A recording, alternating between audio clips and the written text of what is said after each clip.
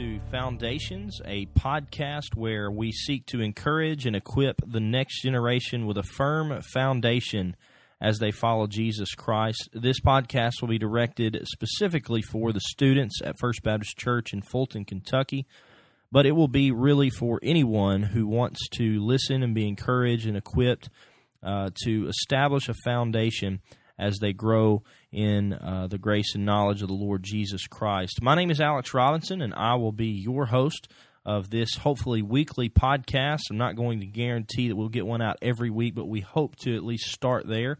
And what I want to do is just take different topics, take different ideas, take things that maybe I have learned or seen throughout the year, and encourage you with a short no more than 20-minute episode podcast each week where you can come and hopefully be encouraged as you walk with the Lord. And today, being New Year's, welcome 2017. Wow, 2016 flew by for all of us. It was filled with many joys for myself. I had a brand new baby. Woo! She came early. She was actually supposed to be a 2017 baby, but she decided to make her appearance in 2016. Her name is Rowan Marie Robinson. She was born December 2nd at around 4 p.m., I believe is correct. And she came, and she has already changed our world for the better. And it's awesome. Being a dad is way underrated. But anyway, it is the new year. It is a new opportunity for all of us. And when I say new opportunity, I begin to think about all the different resolutions that we make, things like I want to eat better, I want to exercise more, I want to get rid of a certain bad habit, whatever that is. I want to, do more community service. I want to read more books. I want to, whatever it is, we all make these things that have come to be known as resolutions, and they are basically just something that we either wrote down, we thought in our head, we put down in our phones, or we somehow recorded the fact that we wanted to make some type of change or implement something new because it is a new year. And we all know, students, if you've ever made a resolution, you know that it's very easy to make resolutions. It's actually very easy to write things down. I had a pastor once tell me, he was my pastor, and he once told me, he said, Alex, so many people have these great ideas, because I think I had come to his office with this great ministry idea. I mean, it sounded awesome. It sounded like we were going to reach everyone and just explode onto the scene. And I had this, I felt like was a great idea. I came with that idea to him. I presented it to him, and he said, a lot of people will come up with these elaborate things, and I don't think he was meaning to shoot me down, but he said, all these people, we come up with these elaborate ideas, elaborate changes, new things that we want to implement into our life, and we may get out a portfolio or something nice, and we may type it out, have all the things written down, and have it so organized on our paper or on our planner or whatever it is, and then we just don't do it. And for whatever reason, we let life get the best of us, and it wouldn't have mattered if we wrote it on the most expensive paper. It wouldn't have mattered if we had a full-blown plan. We just did not execute what we wrote down. He said, sometimes we'll be better off to just write things on a napkin if we would just do them. And that has always stuck with me. And I even have a good example in my own life. I'm a bigger guy, as many of you know, if you do know me. I'm a bigger guy, but I haven't always been big. I'm kind of one of these people, I cycle. I go from big to little to big to little. I don't know if I ever go to little, but I go from big to a little bit smaller anyway. And at one point in my life, I was fairly large and played high school basketball. A lot of you athletes maybe will be able to relate to this story, maybe not. But if you love a sport, whether it be basketball, football, baseball, softball, whatever it is, if you love a sport or an activity, you'll do whatever it is to be able to play or take part in that activity, and there's nothing wrong with that as long as that ambition does not take over your supreme desire to serve and love Jesus. But I loved basketball, and I was a freshman in high school, but I was definitely overweight. My coach brought me into his office one day, and he said, Alex, I just don't think we're going to be able to keep you over the summer. He said, I'm going to give you an opportunity, though. He had already cut 2 or 3 other guys that day, and he said, I'm going not to completely cut you. I'm going to cut you, but I'm going to kind of throw you a bone here. I'm going to give you an opportunity. He said, I see some potential in you that I don't really see in the guys I cut before you. I see that you're very athletic. You have some ball skills, all these other things. You know, he told me, Alex, you could be good. Basically, he said, but it's your weight that's holding you back. And he didn't say that in a mean way. He just tried to say it and be truthful. And I was glad that he did, because what happened was I went home and, yes, I wrote something down. It was a resolution. It was a resolution to lose the weight that I needed to lose in order to play basketball. I was motivated. I went home and first I cried because I got cut from the basketball team as a freshman in high school. First off, as a freshman, when something like that happens, it not only hurts and stings if you love the sport, but it hurts and stings because you're embarrassed. You just got cut. And so I went home, and what I wrote was simply this. I pulled out my calendar that hung in my room, and I wish I had this calendar. I don't know where it's at, but I wrote down on the calendar, on the day that it was, how much I weighed. So I wrote down, let's say I weighed 250 pounds. I wrote down 250 pounds, and I decided I was going to go to work right then. So I literally, that day, as soon as I wrote 250 pounds, I went outside and I ran. Now, I probably wasn't just in shape to run 6 miles, but I got it done. And to make a long story short, over that next summer and on into the fall, I had lost lots of weight. I think I ended up losing over 50 pounds, which was pretty good for me. And I basically was able to be presented to Coach, showing that I was in shape. He's actually talking to the football coach at that time, who told him, yes, this guy is definitely in shape. He's came back looking, a lot better. And I ended up getting back on the basketball team, and that following year, I won the honor of being the most improved on the team. And that meant something to me because I didn't just write it down. Yes, I wrote my resolution down. I made a plan to lose weight. But making a plan and executing a plan are very different things. Anyone can make a plan, but not everyone will go through with that. Now, that is a worldly example to hopefully what we're going to try to get to at least give us something to kind of think about as we think about a spiritual one, and one that is far, far more important than losing weight or getting rid of a bad habit or anything that we might make as far as just good life goals. But this is going to be what we're going to talk about for the rest of the time, and that is this. Do you have a plan for 2017 to grow closer to Christ, to love Him more, to see Him for who He is, to grow in your knowledge of Him, and just to know and to be obedient to His calling upon your life? Someone once said this: if you fail to plan, you might as well plan to fail.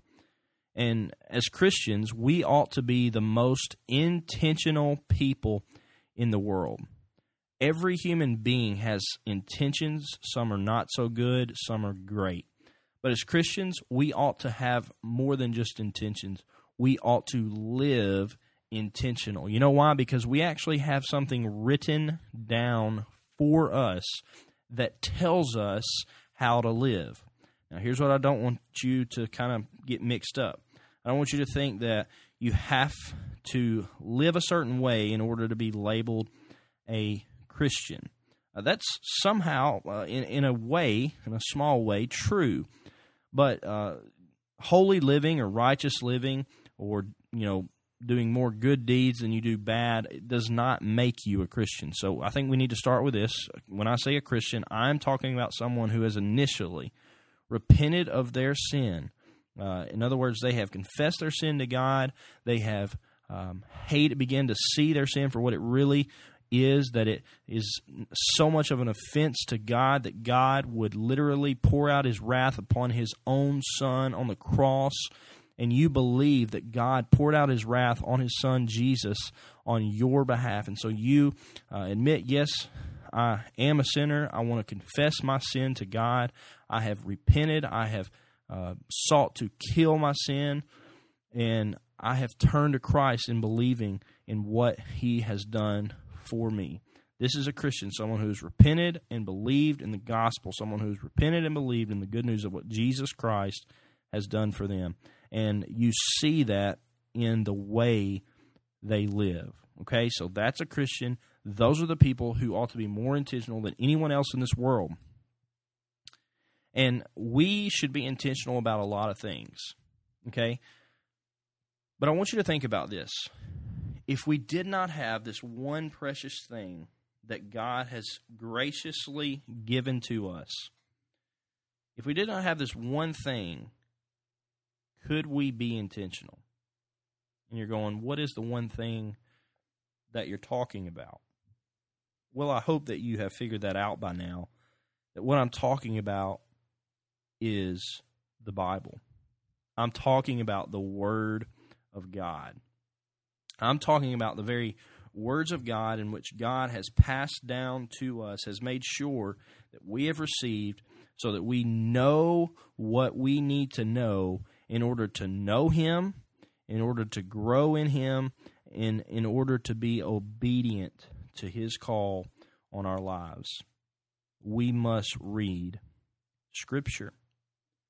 And so, students, if you want to be a better athlete, you better have a plan to be a better athlete. If you want to be a better player in the band, you better be having a plan to get better. If you want to be a better student, you better have a plan to study and to be able to tell your friends no at certain times. You better be able to prioritize your life so that you can get better at those things. And it is no different as a Christian.